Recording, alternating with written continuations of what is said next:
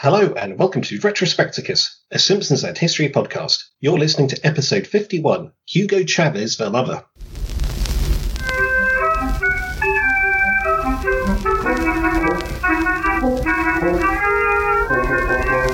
Hey listeners! I'm Gareth Hirons. And I'm Tom Williamson. And welcome to Retrospecticus, The Simpsons and Modern History Together at Last. In each edition, we'll discuss an episode of The Simpsons and a major historical happening from the time the episode first aired in the US. You'll go where we go. Catfish who we catfish. Pluck the pickle when we pluck the pickle. And today I'll be talking about Season 3, Episode 16, Bart the Lover, which first aired on February the 13th, 1992. Now I'm going to be talking about Hugo Chavez's attempted coup in Venezuela. On February 4th, 1992, 9 days before Bart the Lover first aired, he led a failed coup against the government. We'll be learning all about Venezuela, so stay tuned for that. If you'd like to give us the Spanish exposition, you can tweet us at _Retrospecticus. Don't forget the underscore because we certainly can't. Or send us an email to podcast@retrospecticus.org. We're recording this on International Podcast Day. Quick shout out to a returning Don't Let's Chart with Ben and Phil, back for Season 3, now on Patreon and soon everywhere else. Or also now, depending on when this comes out and when they release it. You know what, you get the idea with that. Anyway, follow them on Twitter at Don't Let's Chart. I'd also like to recommend a new podcast. If you like Beatles, check out the Big Beatle Sort Out, where Gary and Paul Abbott go through the order Coleoptera and tell you about their favourite shelled... Oh, sorry, that's a typo. It is, of course, the Big Beatles Sort Out, where Gary and Paul Abbott go through every Beatles song at random and work out where they all sit in a big list. I really like it, and you can follow them at big_sort. And of course, in the spirit of the day, thanks go out to Looks Unfamiliar, The Head Ballet Podcast, It's Good Except It Sucks, Last Match Standing, Athletico Mints, and all of the usual podcasts I've been kept sane by during this lockdown period. So, the episode first aired on February 13th, 1992, which I've literally just noticed is the day before Valentine's Day. But Gareth, I hear you cry, what was the UK number 1 that day? Well, still wet. But at number 2, eventually heading to number 1, but we'll do it now anyway, it's Shakespeare's Sister with Stay. The duo not consisted, they are a going concern as we will find out, of Marcella Detroit and... Oh, God help me, I've never managed to pronounce this next lady's surname correctly in my entire life, but I'm going for Siobhan Fahey. And if you're listening, I'm so sorry. I have a name that is repeatedly misspelled and mispronounced. I know exactly how annoying it is, and I hope I'm at least in the area with that one. And if you are listening, please tell me if I've got it badly wrong, and if so, I'm more than happy to buy you a drink to apologise. Although you'll have to put up with my doe-eyed admiration and a number of probably boring questions about your time in Bananarama. For you see, that is exactly where Siobhan originally came to prominence.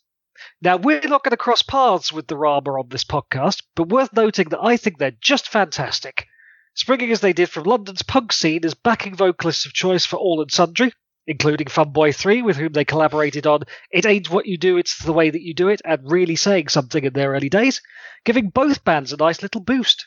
From that beginning, they became a pivotal band in 80s UK pop, racking up 28 top 50 singles in their career, and, more surprisingly, given I carp on most weeks about how badly British acts tended to do in the US, 11 Billboard Hot 100 appearances, including a US number 1. With their cover of Venus, originally released in 1969 by the Dutch band Shocking Blue. And it's here we get our unlikely crossover with Nirvana, whose debut single was also a Shocking Blue cover, Love Buzz. Worth noting, by the way, that Bananarama never had a UK number 1, although they basically lived at number 3 for several years. Anyway, they are a great pop band, but Siobhan left in 1988 due to musical differences and formed Shakespeare's Sister as a solo project, with much input from Detroit, who was born Marcella Levy but came from Detroit, which is as good a reason for a musical surname change as any. Now, she'd been going a fair bit as well, including co-writing a song with Eric Clapton in the late 70s and releasing a solo album in 82. She was looking to get away from being a backing vocalist, but was originally more of a collaborator than a member of Shakespeare's Sister, although she started being credited as such before their second single, Your History, hit the UK top 10. Stay is the second single from their second album, Hormonally Yours. This will top the UK charts for 8 weeks. Now, I think that gets forgotten in this era of Bryan Adams, Meat Loaf, Wet, Wet, Wet, these kind of 10-plus week reigns atop the chart. That's actually, especially by today's standards, a very lengthy run. Its success could at least partially be attributed to the spectacular, for the time, music video featuring the two members of the band apparently locked in a life and death struggle over the soul of a comatose man. I'm going to have to look that up now. I haven't seen that for decades. It's probably still worth the watch, to be fair. But you know what? Since we might not talk about them again, it's probably worth mentioning that the band went on hiatus not long after this, and Detroit was apparently essentially sacked at the Ivor Novello Awards in 1993. It continued as Siobhan's solo project, but I'm pleased to find that the pair have since reconciled and toured together last year. So there's nice. Really? Returning to the episode, this had a US viewership Nielsen of 12.9, which is approximately 11.88 million homes, very precise there. 29th for the week, but only second on Fox. Yes, Married with Children steals the crown again. Production number was 8F16, and the credited writer is John Vitti, as we discussed in episode 2, Bart the Storming of the Stasi HQ. There is no chalkboard gag, as we go straight from the title to Homer pulling into the driveway. And the couch gag is the one with that alien that isn't quite Kagan Kodos or a space mutant. It's weirdly jarring for me to watch a series with established alien designs use a slightly off-model one. That's just me being particular, I guess. What actually happens? Well, the Simpsons are going to live in a world without zinc. I can't believe that this joke was so early in the show's run. It's got a real feel of season 6 to 8 about it in retrospect, but here it is. In the elementary school, they are watching an assumedly ancient film strip about zinc. We join it towards its conclusion, but clearly the main character, Jimmy, has wished to live in a world without zinc for reasons unknown. This means he can't start his car, phone his girlfriend to tell her he can't start his car, or even shoot himself in the face to escape the horrors of a zinc-free world. Can I just say how dark that is? We're like, 30 seconds into the episode, and already we've got someone trying to shoot themselves in the head. Oh, dearie me. Luckily, it was all a horrible dream, and he wakes to a world full of telephones, car batteries, and handguns. The kids can't wait to get out of there, but Mrs. Krabappel is happy to stay and answer follow-up questions about zinc, help them with their homework, or just chat. And we find out why as we follow her to her life. Soup for one, a scratch and win, sugar in the gas tank courtesy of her ex-husband, and a small apartment. It's basically my life, except I don't drive and she has a really nice grey cat. Obviously quite bereft of company, she decides to take out a personal ad to see if she can find new love. For all our young and hip listeners, you're probably too young to remember personal ads, so, think of it as a glacially slow version of Tinder. We cut to the school again, and Principal Skinner is feebly introducing an assembly to a rowdy hall. It's a brazen promotional presentation by the Twill King Yo-Yo Company, introduced by Ted Carpenter. Twill King are clearly struggling to engage kids in the nascent video gaming era and put on a show with maximum razzle-dazzle that has the whole school yo-yoing the next day. But Tom, can you name the Twill King champions?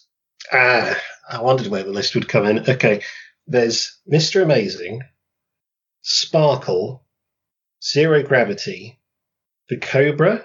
Is that it? Is there another one? Absolutely. Four out of 4. Yes, yep. I have issues with the name Mr. Amazing, as his gimmick seems to just be that he has a lot of yo-yos, and the others have better tricks. I think he's got too easy a ride in the whole thing. Sparkle is not the original Sparkle, as it turns out.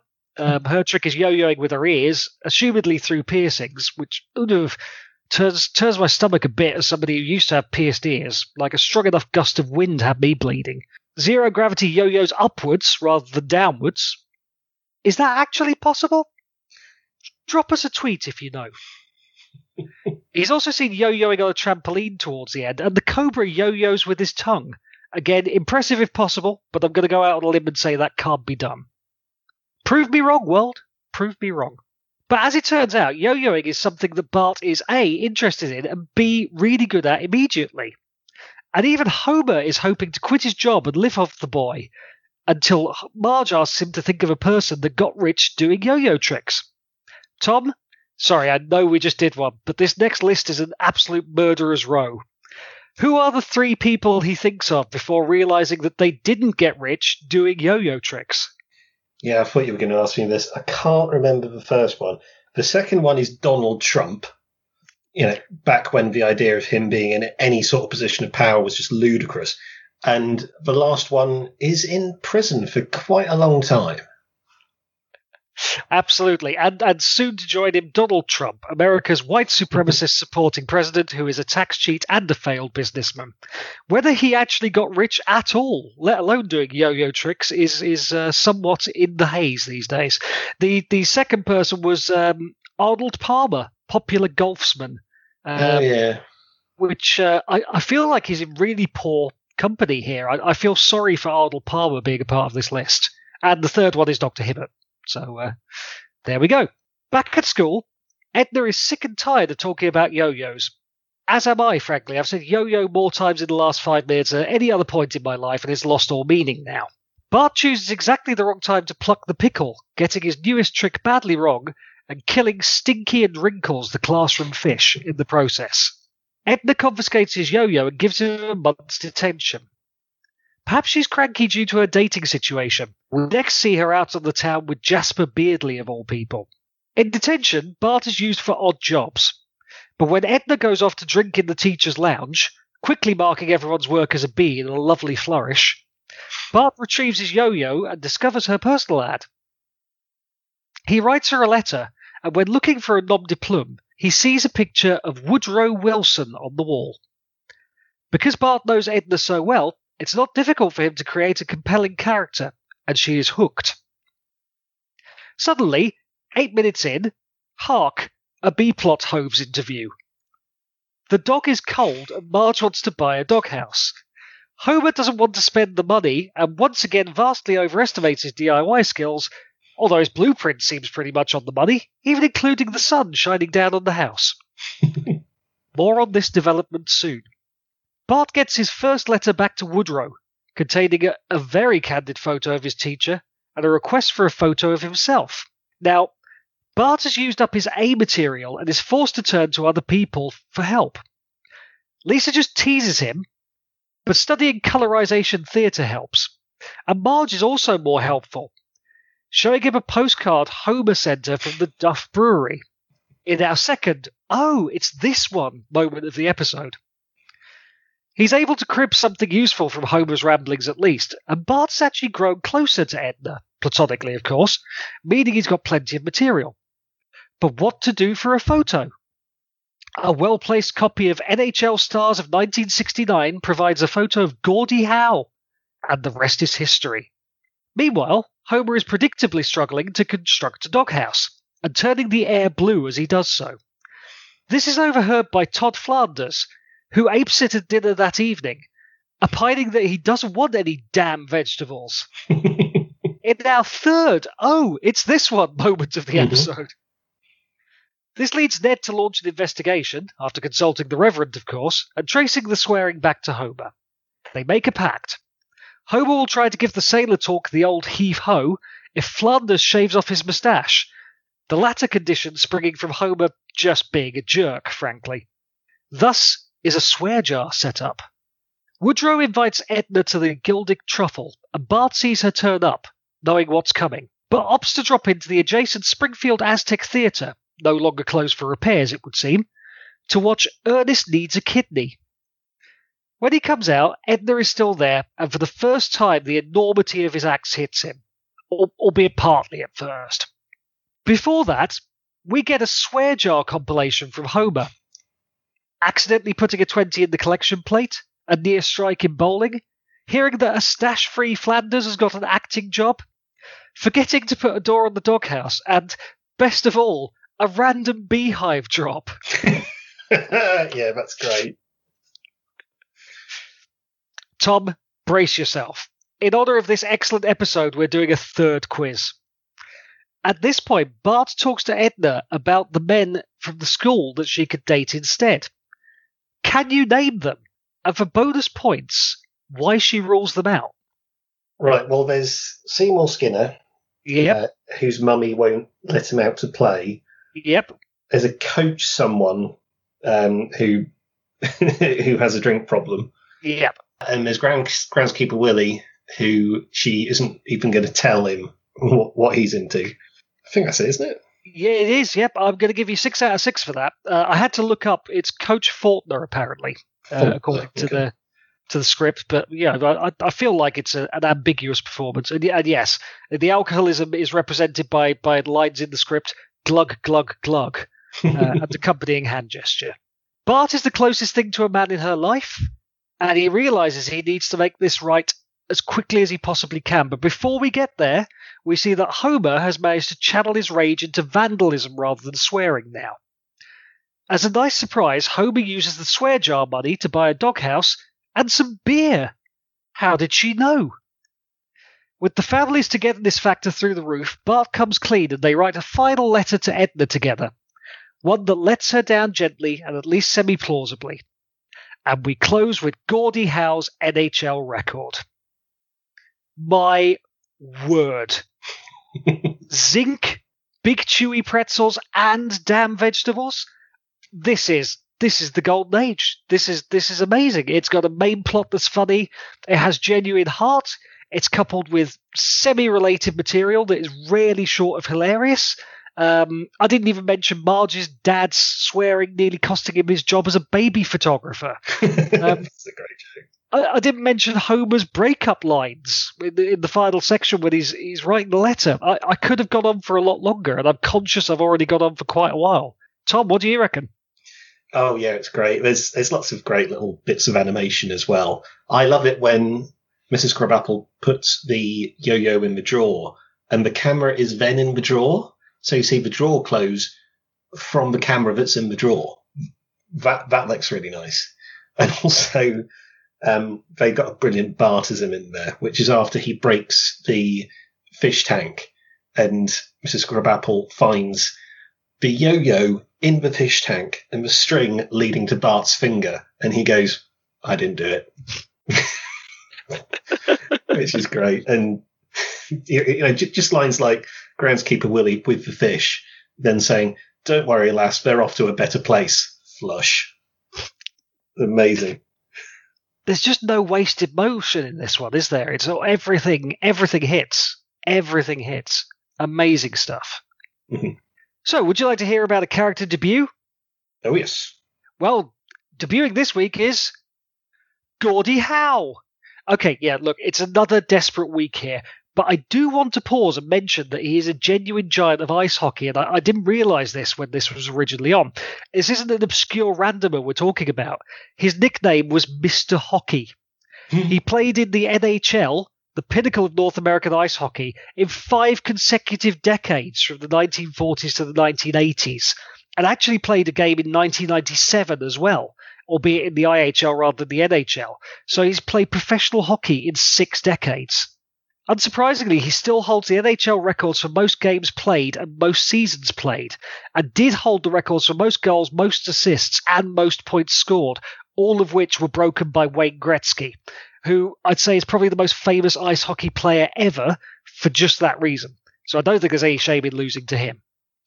My favourite Gordie fact, though, is that there is an achievement in ice hockey named after him. The Gordie Howe hat trick is awarded to a player who manages a goal, an assist, and a fight in the same match. That's good. Although it's named after him, Howe only actually did it twice, although that was in just over 6 months in the early 1950s, so he was an early trendsetter. There's a player called Rick Tocchet, on the other hand, who has 18 of them and is the all-time leader. I recommend looking it up, as there's all kinds of weird achievements around it. There's at least 2 occasions where players on opposing sides have completed their Gordie Howe hat trick by having a fight with each other.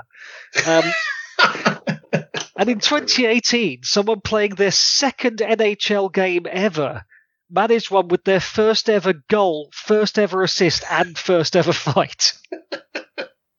That is superb. So it's on some Did You Knows? Mm-hmm. This one will probably not come as a surprise. It's Marsha Wallace's turn to win an Emmy for this one, for her performance as Edna, which is fantastic. Absolutely fantastic and absolutely deserved, I would say. Edna buys Chef Lonely Heart's soup for one, and thanks to the wonders of HDTV and undistorted freeze frames, I can tell you her chosen flavour was chicken noodle.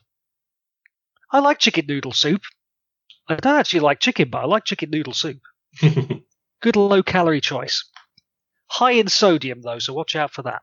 Woodrow is voiced by Harry Shearer, who apparently based the voice on the actor Ricardo Montalban, who is mentioned very briefly in Season 4, Episode 9, Mr. Plow, but is probably best known for his work as Khan! Khan! In Star Trek Season 1, Episode 22, Space Seed, and the movie Star Trek II, The Wrath of Khan. Finally, Gordie Howe was the second choice for Woodrow's photo, picked by Al Jean, who was a fan of the Detroit Red Wings, for whom Howe played only a mere 25 or so seasons. The first choice? Hang on to your hats. It was none other than the NFL's Johnny Unitas. But as it turns out, he uncoolly charges people to use his image. Oh, denied. He will appear, though, first endorsing the crusty moustache removal system in Season 6, Episode 15, Homie the Clown, which I'd completely forgotten about. But most memorably in Flashback to Super Bowl I, with a haircut you can set your watch to, in Season 7, Episode 8, Mother Simpson. Tom, you've warned me that this is going to be a substantial memeable moment. Let's bite that bullet. Yeah, absolutely. Well, quite literally here. Because, yeah, I've gone for 5. You could argue there's more, but I've gone for 5 real clear-cut ones. So the first one, as we've said, appears in the first 30 seconds of the show, which is the "Come back, Zinc! Come back!" which is how we're all going to be in about 3 months' time. Come back, single market! Come back, customs union! Come back! You know, when we're all going to need permits to get into Kent, and there's going to be queues for food and whatever else, which will be fun. It's quite lucky I don't really want to go to Kent, isn't it? But, apologies to any Kentish listeners there. Okay, second one is whichever one of the Flanders kids it is saying, "I said I don't want any damn vegetables." That's become a favourite of people, especially when he narrows his eyes near the end. Then you have Homer's love letter, which is the way it ends with, "I got these big $5, get out of here." Anytime you see anyone write anything incomprehensible, it immediately gets compared to that postcard, which is great. Then I've got something that we haven't really talked about, which is when Homer's helping to write the final letter to Edna, and he goes, "Right, this sort of thing is my speciality. Dear baby, welcome to Dumpville. Population U." Good example of this was when Theresa May stepped down as Tory leader. Dear Theresa, welcome to Dumpville. Population U. So there you go. That's my memeable moments. This episode absolutely packed with them. It's fantastic. Brilliant. Okay, so as I understand, we're heading on down Venezuela way. We are indeed. Okay then, my bit. Right, before I get going, I need to offer a correction. So last time, when we were mired in self-pity while talking about the Maastricht Treaty, God, that was an awful experience, I said nothing else happened in February 1992, and that was completely wrong. Because on February the 4th, 1992, Hugo Chavez led an attempted coup against the government of the South American country of Venezuela. So let's start, as we always do, with the political geography. Where exactly are, to quote Dave Lister, the oil-rich coastal lowlands of Venezuela? Well, Venezuela is on the north coast of South America. It sort of forms a T shape, with Colombia to the west, Brazil to the south, and Guyana to the east. And Guyana's a bit of a weird one because it's generally classed as being part of the Caribbean, yet it's on the South American mainland. So, for cricket, it's considered part of the West Indies, that sort of thing. But anyway, more or less slap bang in the middle of Venezuela's northern coast is the capital and largest city, Caracas. Off the coast are a few independent island nations. Well, they're independent of Venezuela anyway. To the northeast, these are Curacao, where the drink comes from, if you've ever had Bolt's Blue. Mm-hmm. And there's also Aruba, and I remind people that it's not feasible to construct a super train between Springfield and Aruba. To the northeast lies Trinidad and Tobago, with Trinidad and Tobago and Venezuela separated by just 6 miles of sea. They are that close to each other. So, on to the history. Now, as we all know, on a subsequent voyage, Christopher Columbus discovered the continent of South America. Yowie! Well, of course, he didn't discover it. There were already people living there, but he was the first European to lay eyes on it. He landed in the Gulf of Paria in 1498, and colonizers arrived a few years later. The first European settlement in Venezuela was Nuevo Toledo, now Cumana, founded by Franciscan friars in 1515. Colonization of Venezuela was not easy for the Spanish, as they encountered resistance from the indigenous people that lived there. Some of the indigenous groups were the Arawak and Carib people. The explorer Amerigo Vespucci, who America is supposedly named after, observed people living in houses on stilts in lakes, so he named the region Little Venice, or Venezuela in Spanish. So that's where Venezuela gets its name from. So from 1527, Venezuela was made a part of the Spanish Empire. However, the next year, it was temporarily transferred to someone else. And I just want to see if you can guess who that was. Which nation, which country? Okay. Something tells me it's not going to be a local one, because it wouldn't be much of a question if it wasn't. I'm going to go with Portugal. Well, you're on the right continent. It was actually Germany. That was my second choice. Well, not Germany as such, because Germany didn't exist back then, but this is really, really weird. So, Spanish King Charles V had racked up a lot of debt to the Welser banking family of the free imperial city of Augsburg, which these days, of course, is in Germany. In exchange for forgiving the debt, Charles V gave colonial rights over Venezuela to the Welser family, who renamed it Welserland. Whilst there, they set up sugar plantations and brought with them 4,000 African slaves. Nothing funny about that. However, that wasn't the real reason why a German banking family wanted a chunk of South America. Oh no. The real reason they wanted it was to go looking for El Dorado. No, not the terrible 90s soap opera, but the fabled Lost City of Gold. Also not to be confused with the absolutely terrible mid-80s cartoon, The Mysterious Cities of Gold. Yes, yes, I was wondering if you'd mentioned that.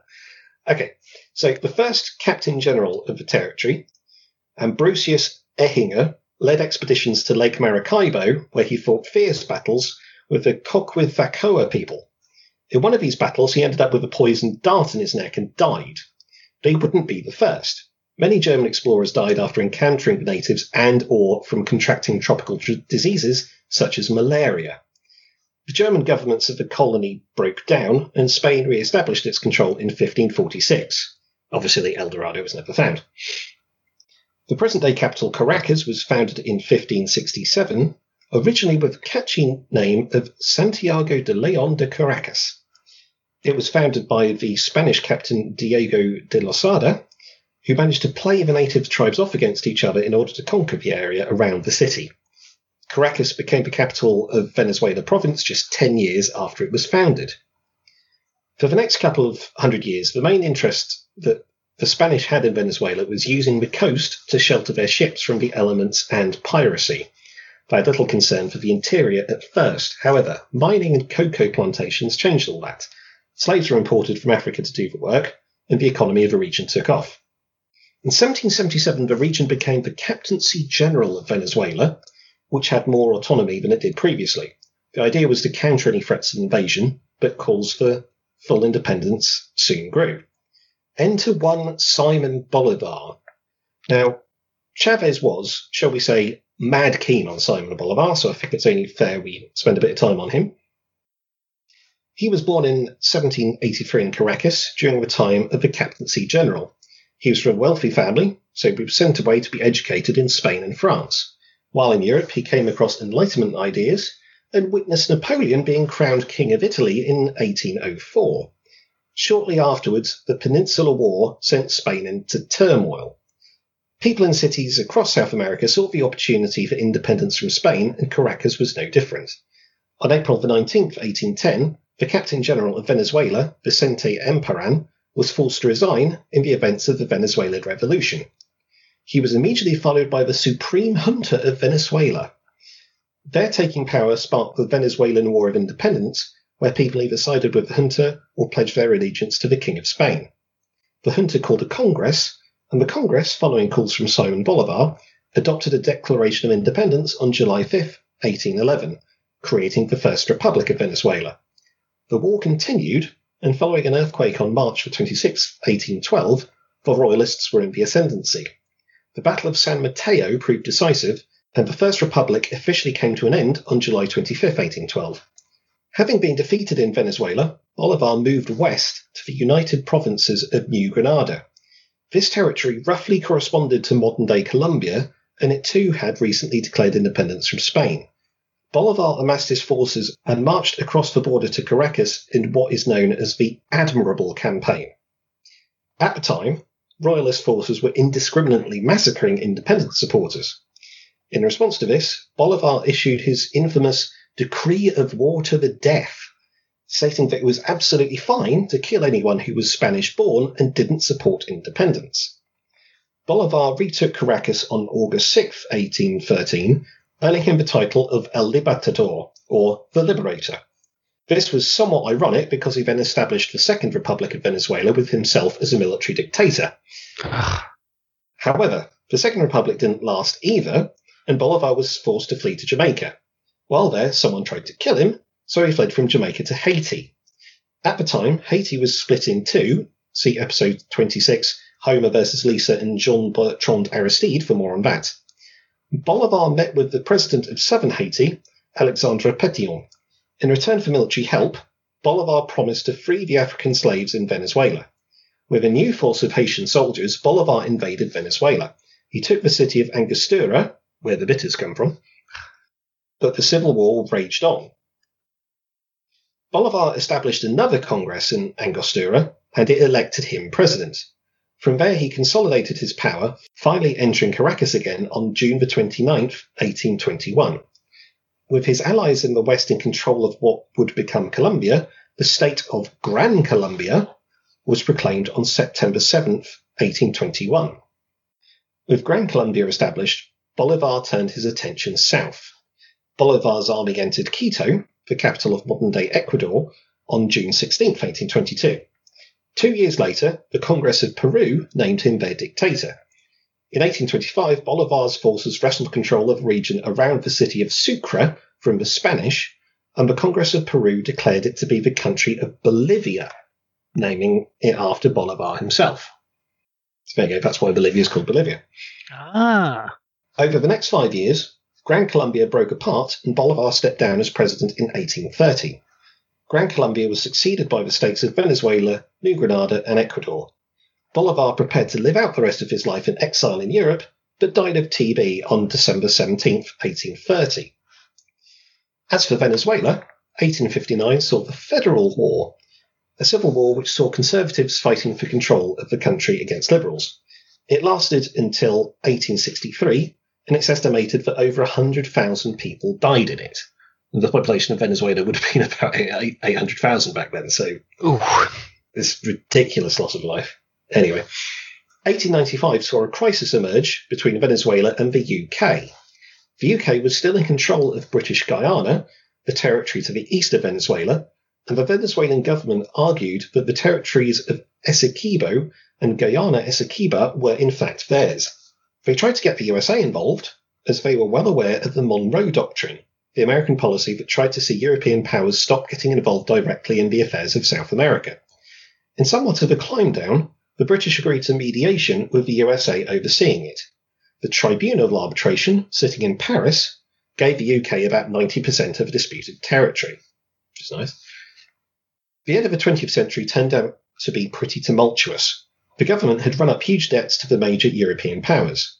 In 1899, a military coup led by Cipriano Castro seized power in Caracas. Castro had no intention of paying these debts, and he defaulted on them. This led to Venezuela being blockaded by Britain, Germany, and Italy in the Venezuela crisis of 1902. In 1908, another crisis broke out when Castro defaulted on debts to the Netherlands. This time, Castro left for treatment in Germany, and he was quickly overthrown by his right-hand man, Juan Vicente Gómez. Gómez would remain the military dictator of Venezuela until he died in 1935. So he was in power for a good long time. In the early 20th century, vast deposits of oil were discovered in Lake Maracaibo. As oil became a hugely important energy source, the economy of Venezuela transformed and boomed, having the highest GDP per capita in Latin America by the time of Gómez's death. After Gómez died, the dictatorship continued, but things became a bit more relaxed under the dictatorship of Isaías Medina Angarita, and political parties were allowed. Angarita was overthrown in 1945 by a civilian military coup, and democratic elections, the first free and fair elections in Venezuela, made Romulo Gallego the president. However, he was overthrown just a year later in a military coup led by Pérez Jiménez. Despite sitting on huge oil wealth, the public debt of Venezuela soared. Jiménez was kicked out in 1958 and democracy restored. The presidency was won by the candidates from the Democratic Action Party in 1958 and 1963, but Rafael Caldera won the presidency for his COPE party in 1968, marking the first peaceful democratic transfer of power in Venezuela. The books were balanced and the foreign debt managed. Carlos Andrés Pérez won the election in 1974, and his first term as president coincided with the aftermath of the Arab-Israeli War, or the Yom Kippur War, as it's also known. This saw oil production in Saudi Arabia decrease, causing the price of oil to shoot up dramatically. Venezuela saw a huge increase in its own oil revenues, which led to increases in public spending, but also an increase in external debt. For some reason, the Venezuelans thought this was going to be a permanent thing. Of course it wasn't. The price of oil collapsed in the early 80s. In order to face its financial obligations, the government started to devalue its currency, the bolivar. This led to a huge drop in living standards as the economic crisis permeated. Carlos Andrés Pérez won a second term in 1989 and instigated a wave of neoliberal reforms in an attempt to get the economy under control. February 1989 was marred by the Caracazo riots, which started out as a protest against these reforms, but saw an increase in the price of petrol. The authorities clamped down on these protests and hundreds were killed. Pérez was unpopular and the economy struggled in the early 90s. Enter stage right one Hugo Chavez. Yes, we finally got to him. Chavez was born in 1954, the son of a school teacher. He was sent to live with his grandmother when he was a teenager, as there wasn't a high school where his parents lived. At the age of 17, he enrolled in the Venezuelan Academy of Military Sciences. Outside of the academy, he played baseball for the Criolitos de Venezuela team. As part of his academy training, he got to travel a bit, visiting Peru and Panama. He was friends with the son of Omar Torrijos, the military dictator of Panama, and he got to travel to Panama to meet him. Remember the title Torrijos gave himself? We talked about it back in episode 4. There's no disgrace like Manuel Noriega. You remember what it was? No, it wasn't Maximum Leader, was it? It Or am I was. getting mixed up? Ah, fantastic. You're right. Torrijos was the maximum leader of Panama. It sounds just like something out of Star Wars. Anyway, after graduation, Chavez's first posting was to a counterinsurgency unit in Barinas. While there, he found a cache of left-wing books which had been abandoned by the people he was supposed to be fighting. Now, Chavez was left-leaning by this point anyway, but by his own admission, those books cemented his position. In 1977, he set up a revolutionary movement within the army, the ELPF. 5 years later, he founded a secretive cell called the Bolivarian Revolutionary Army 200, which I think was also a Beastie Boys splinter group.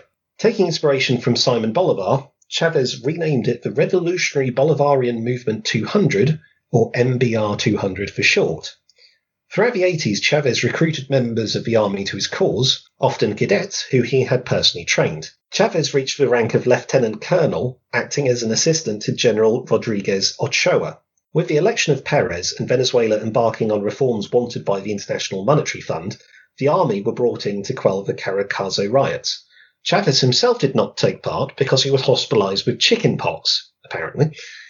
After the riots, Chavez began preparing a coup, which he named Operation Zamora. In the early hours of February 4th, 1992, 9 days before Bart the Lover first aired, Chavez put his plan into action. Units under his command took control of the Miraflores Palace, that's the official residency of the president, the Defense Ministry, La Carlota Military Airport, and the Military Museum. However, Perez quickly learned about the coup after flying in from Davos, Switzerland, and was sped away in a car without its lights on. He was taken to the palace before Chavez's troops could take control of it.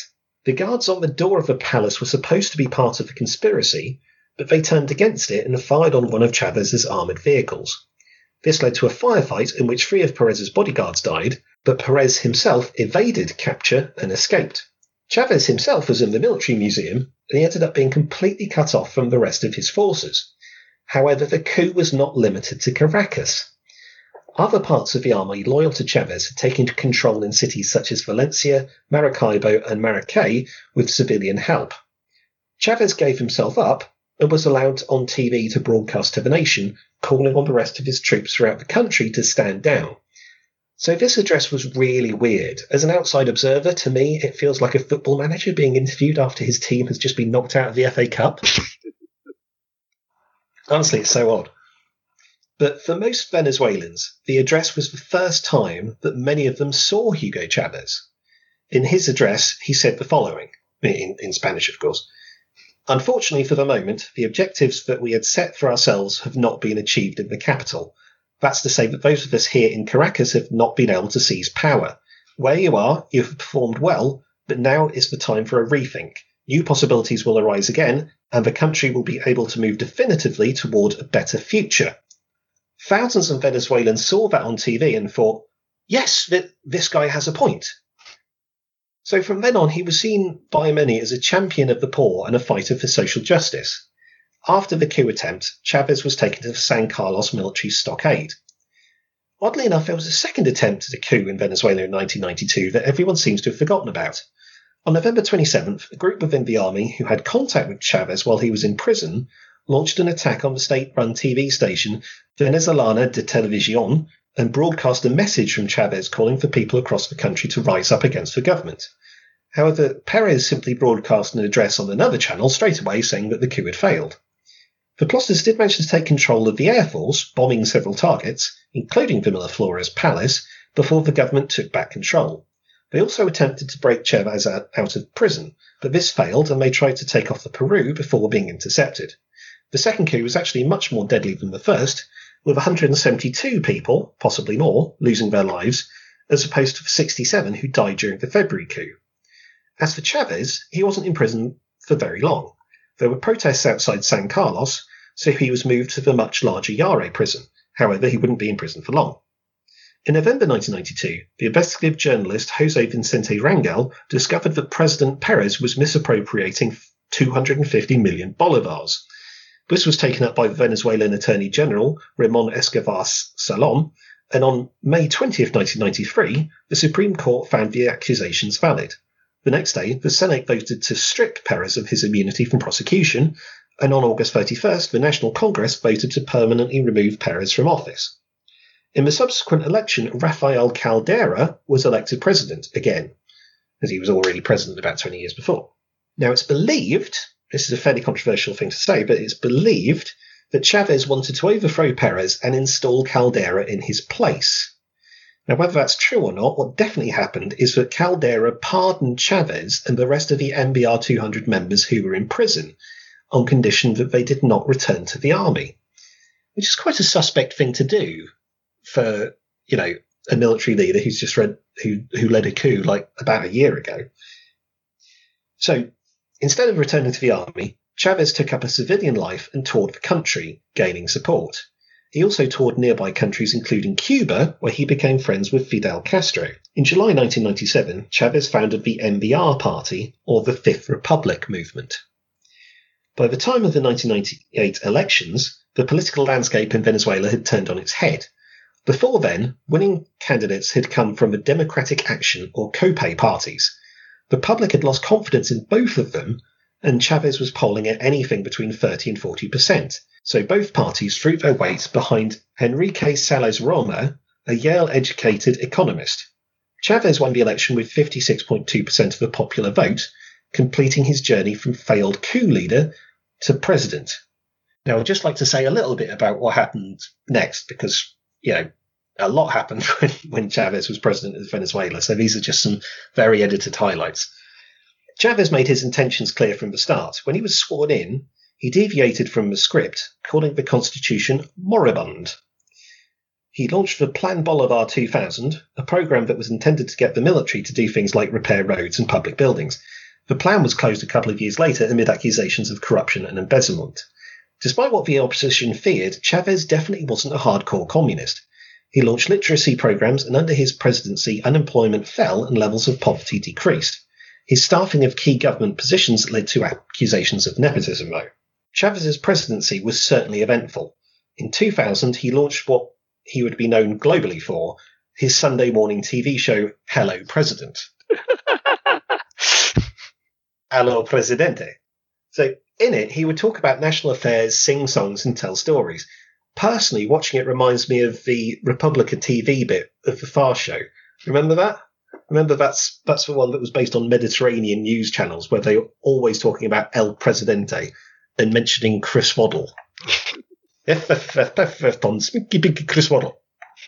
All that stuff. Anyway, early on in his presidency, Chavez embarked on a plan to reform the constitution.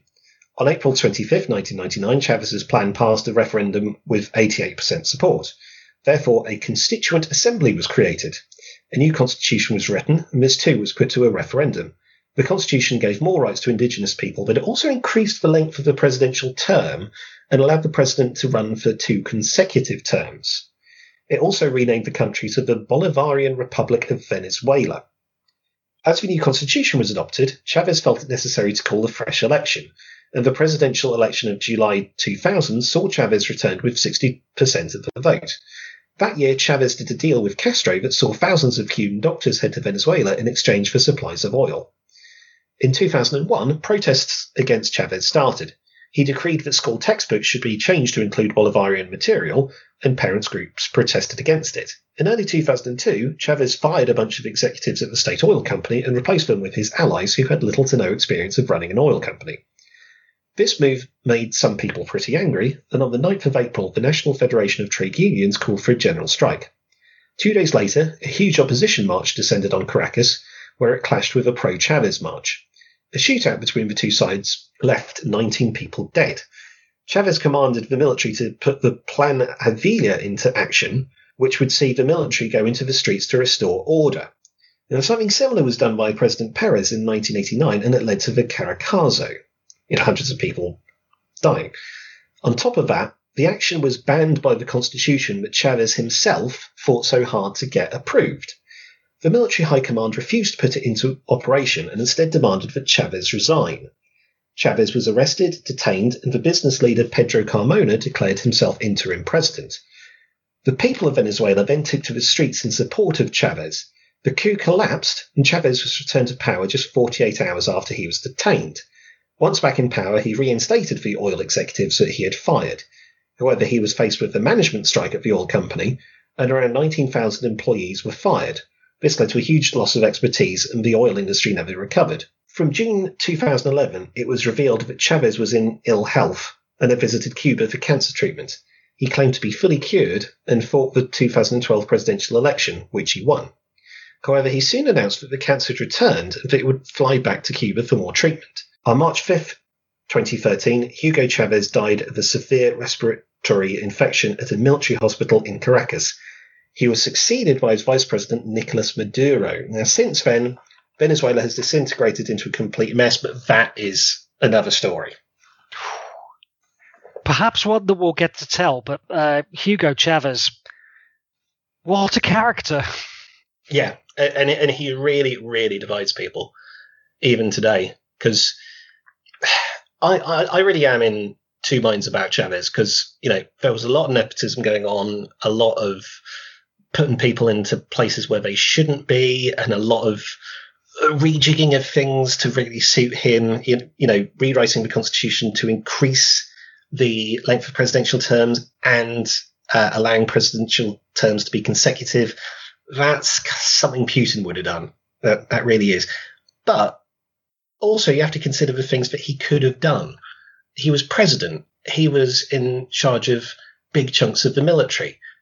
And compared to, what South American dictators did in, the 80s and 90s, whatever, he was incredibly restrained. No one met any suspect accidents. No one got executed. And from what we can tell, the elections he contested were free and fair because he was a real champion. He was a real champion of the poor. And obviously a lot of poor people voted back then. And the opposition controlled all the media. And, we know what that's like in this country when you've got the media just pumping out hour after hour of, this guy's no good, this guy's no good. It gets into people's heads. So, an absolutely fascinating character, Hugo Chavez. Absolutely fascinating. Excellent. Venezuela in The Simpsons. There's not much of it. There is. I was thinking there's a time when groundskeeper Willie is riding his ride on lawnmower and he runs over a football, thinks it's a child that he's run over, and decides to flee to Venezuela. And I've managed to track that moment down to an episode called Fat Man and Little Boy, which is season 16, episode 5. It's not as bad as the lazy name makes it sound. However, just passing quickly over my usual Boy Meets Curl reference, I did, whilst researching this, come across something quite interesting. It's a BBC News story from April 2008. Simpsons ditched by Venezuelan TV. And it tells of the Simpsons being dropped from morning TV in Venezuela after it was deemed unsuitable for children. It was the Caracas TV station Televen that got rid of it. It was in a mid-morning slot for some years, apparently. The country's TV regulator said that their messages go against the whole education of boys, girls, and adolescents. It was replaced by Baywatch. Okay, that's a bit of a weird one. Sorry, what year was that? That was 2008. Well, The Simpsons was pretty bad by then, so replacing it with Baywatch, though, my word. The news story also does make mention of the talk show hosted by Hugo Chavez, and in particular an episode which reportedly lasted for 8 hours. That sounds about right. Because a clip I saw of it was him having a go at George W. Bush, where he was calling him a donkey. He was saying un burro, and he even went into English for a little bit because Chavez didn't speak English, but he went, Mr. Bush, you are a donkey, and you got to remember that back when George W. Bush was president, we thought no one could be thicker as a US president than him. So Chavez calling him a donkey, I would have thought, yeah, fine. Makes perfect sense. Well, that was the saga of Bart the Lover and Hugo Chavez. We hope you've enjoyed that. Don't forget you can find us at retrospecticus.org and on Spotify, Apple Podcasts and Stitcher. And you can follow us on Twitter at _retrospecticus. You can email us at podcast@retrospecticus.org and check out our 90s playlist on Spotify. If you like what we're doing, please leave us a preferably 5-star review anywhere you possibly can. Thanks for listening. Bye.